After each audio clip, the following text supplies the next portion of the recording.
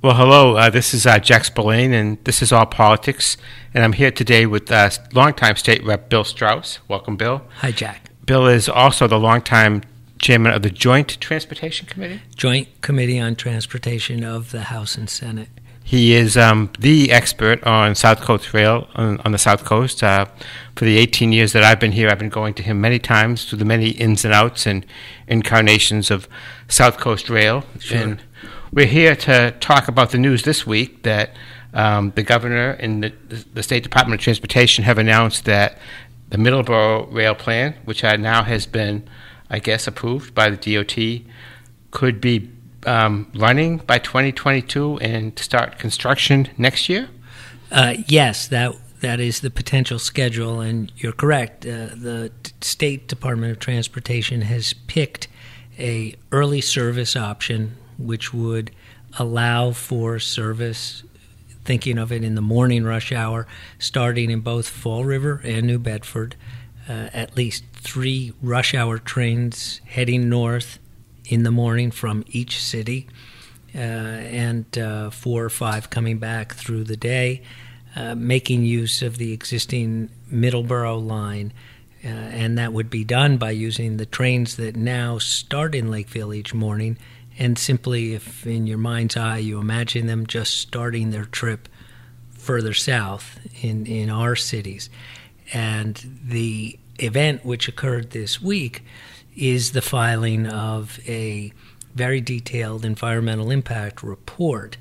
This has to be approved and reviewed by the State Secretary of Environmental Affairs, but this is on a schedule where during this year, 2018, construction contracts could be bid out and construction could begin in 2019, which means that we're looking at the real possibility now of actual trains being not far from where we're sitting, where you could board in 2022. Well, I used to joke that when I was older, I would take the train to my medical appointments in Boston, and now I am older, and I do have medical appointments in Boston, but I don't take the train yet, although the bus is very good. The bus is very good, but the train presents a different dynamic anywhere in the country in terms of when they come into being on commuter rail lines, and the dynamic that then occurs for the areas where that commuter service is accessible. So, Bill, as you know, there's a lot of cynicism that has developed over the years because we have Governor Bill Weld first in 1995 saying, if it doesn't come by 1997, sue me. We had the Stoughton route that was the preferred route for a long time. So what do you say to your constituents and people you meet around the South Coast who are cynical and just say, well, I don't believe this one, I didn't believe the other ones, I don't believe it? Look, when people tell me that, and they do all the time, they say, I'll believe it when I see it. You guys are just politicians. Here you go again. Any variation on that theme is one we've all heard. I have a tremendous amount of sympathy, appreciation, and understanding as to why somebody would say that. But the feeling I've always had is we have to keep doggedly pursuing this, and I will say, even though he's not from the same political party, I found in Charlie Baker someone who first ran for governor as an opponent of the project. Then when he ran again 4 years ago, softened his position. And during the 3 years he's been in office, I found him very open to exploring different ways we could pull this off. Whatever it is that inside him had him come around, I'm not going to second guess it, but I've seen the sincerity. And with this Middleboro option, it was as if we could just slice away some of the big cost and environmental permitting issues that have slowed down the project. I wonder if Governor Baker, having to deal with the MBTA and having to deal with transportation gridlock in eastern Massachusetts, has been confronted with the realities of a problem that, when you're not in charge of it, is only theory. And I think that's true. And it's interesting. I've seen certainly plenty of governors and people come into public office. And I will say this to anyone watching. When you run for office, you have a kind of a group of issues that you have an interest in, certain ones that come with the job. And I would say about Charlie Baker, when he was running for governor, he probably had intended that he would focus on health care, financial things, but maybe not transportation. But within days of him coming into office 3 years ago, we had that terrible series of February storms. Every 3 days we had another hit. And transportation became the issue that he may not have been looking for it, but it was looking for him. And I think you're probably right. That caused him to focus on what do we need for a transportation system in Massachusetts. Well, whatever it is that he's done, he seems to have made more progress in a practical way than anybody else had by coming up with this temporary, what they're calling the Phase 1 Middleboro alternative. I do want to ask you a little bit about that. Is it really Phase 1? I know that it needs to be Phase 1, or else you can't build the southern portion of the track up to Cotley Junction. But are we ever really going back to Phase 2, or is that just a ruse to get us to Phase 1? I wouldn't call it a ruse, but in order to get what everyone refers to as the Southern Triangle, the track that exists from Taunton south to New Bedford and south to Fall River, up to the capacity level, the construction grade level, and the stations that you need for commuter rail, it has to be done as part of an overall existing plan.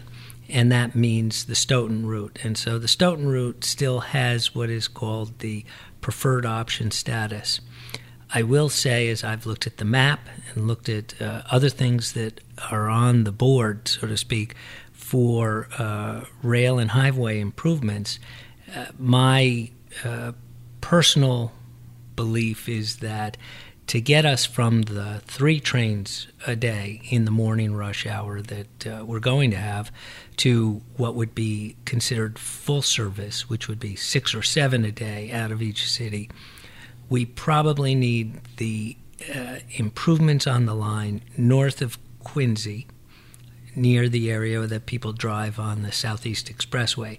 That track is what they will now be riding on, but it has a capacity issue involving the fact that that is used also for the Red Line and the Greenbush Line that come in to South Station. It turns out, and we didn't know this 10 years ago, we probably should have, that there are unused right-of-ways in that area along the Southeast Expressway area where that track exists that now give us, and the planning work, the survey work has occurred over the last 2 years, the area in which we can add to the track capacity. That is going to be, and that holds the potential for an improvement in the capacity of what will be our line, coming out of both cities through Middleboro up to Bridgewater and into the city, but Red Line and the Greenbush Line as well, and actually the Old Colony Line coming out of Plymouth. So those track improvements lead me to the conclusion that ultimately there will be a time when we have to reevaluate Stoughton, but it is the preferred option now, and it does permit us this, or provide to us this permitting opportunity to get the Southern Triangle built, which is part of the Stoughton option anyway. One of the criticisms that I hear is that, well, an hour and a half, it's not as fast as the hour and 10 minutes that they hoped to get on the Stoughton line. But my response is, when I drive to Boston, even if it's not at rush hour, it almost always takes me an hour and a half because the Southeast Expressway is so frequently clogged. And to go up to the Mass Pike, takes longer because you have to go up 128, which itself can get very crowded. Are we at the point where an hour and a half is not a bad time to get to Boston? That's become the reality. First of all, in terms of driving time, when I drive in from Mattapoisett to Boston, if I make it in 2 hours, that's not bad. I actually plan for 2.5 in terms of making sure I get to appointments on time. And in terms of commuter rail trips, the existing Worcester commuter rail line is a 90-minute trip from downtown Worcester into South Station, as are two of the other routes north of there that feed into Boston. So 90 minutes is about where the planners have found people will get on a train and come in. I think we can have the possibility of shaving another 5 to 10 minutes off in the this document that was filed this week, this environmental impact report. One of the options that is being looked at, which it wasn't just me, but many people put it in their comments, is you can have a mix of the different lines that come in, skip a station just along the route. Each time a station is skipped in the normal route, that saves you immediately 6 or 7 minutes. Doesn't have to stop. Passengers get on and off, start up again. So some of the lines can actually have even shorter trip times. But I think people will take the 90-minute trip, because also look at what the trip is compared to driving.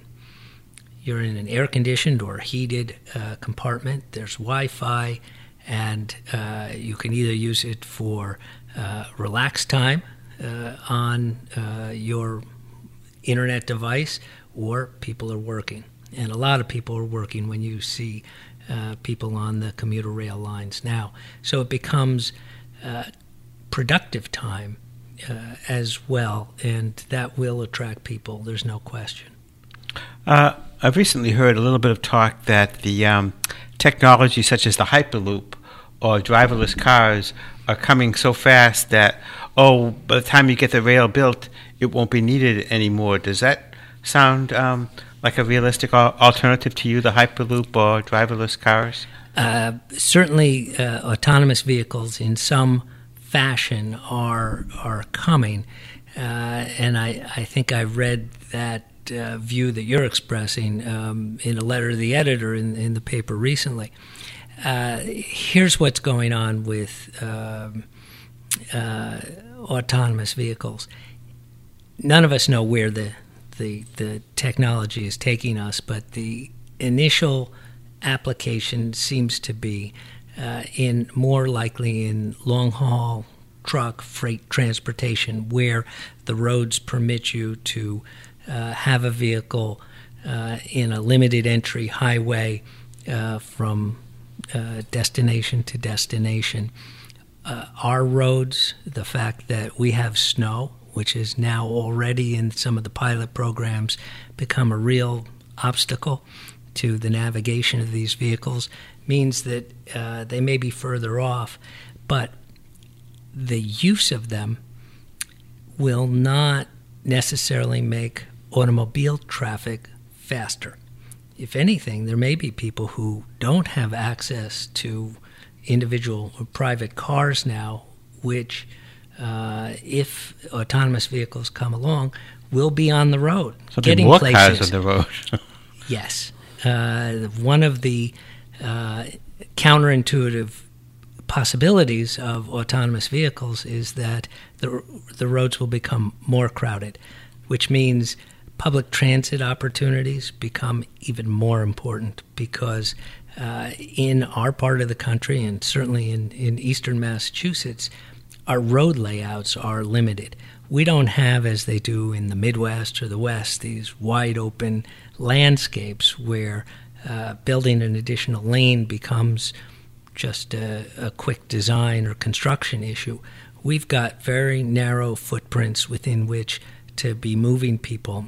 And so, if anything, we need to have our public transportation, multiple person options available to us, even with the new technologies coming along. Yeah. How about Elon Musk's Hyperloop?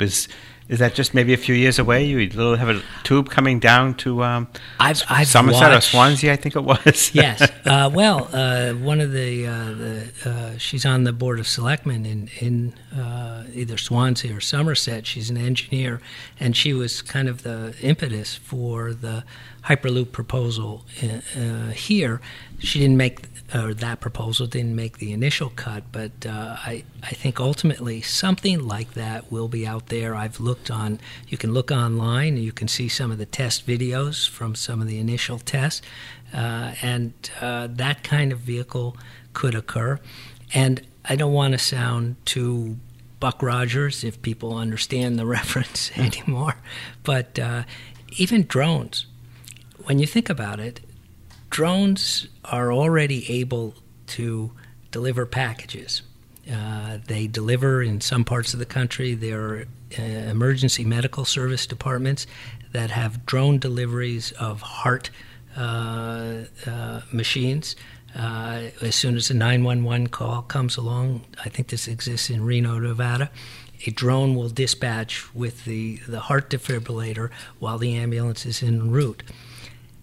If a drone can take a 50-pound package, these vehicles will carry people eventually. I just have that sense. My goodness, I can hardly get on an airplane for fright. I don't know about getting on a drone.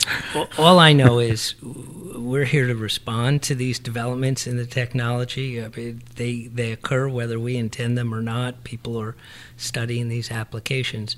But in the near term of what we can do, to bring us back to your initial questions, South Coast Rail is really within a year, roughly, of starting construction. If this environmental impact report is approved, what is most critical to occur within the next few months, just so people understand where the roadmap goes, is sometime during the spring, the governor will issue, and it occurs each year, their next 5-year capital spending plan. That is the map or the indication of where the major capital project expenditures are going to occur in a lot of different areas. What I am looking forward to and urging is that in the next 5-year plan, which gets announced in a few months, the $1 billion that is needed to build this is included. Then, not that all skeptics will disappear, they won't, but then it'll be another milestone to say to the skeptics, the permitting is done, and here's the money. The governor has allocated $1 billion, which is what is needed for the construction in the project. And that's what will allow the contracts to be bid and the construction itself to begin. Well, we'll keep our fingers crossed that healthcare doesn't gobble up too much of that money before major challenge, he no wants question. to do it. Final question. Yes. You've been working at this for 20-plus years. This is kind of like the issue of a career. What has this been like with all the ins and outs working on commuter rail to the South Coast? Meetings that I can't count, conversations, maps, filings, diagrams, and more to go. But at least for me and my colleagues who are just as dedicated and involved, it's for a purpose that we understand on a gut level how that kind of transportation connection will help this region. And so it's not hard to be motivated. We know how important it is. Thanks, Bill. I've been here with State Rep Bill Strauss from Mattapoisett, who represents Mattapoisett, Fairhaven, and a little bit of New Bedford. And Rochester and Marion. Don't forget Rochester and Marion. Thanks for coming in, and this has been All Politics.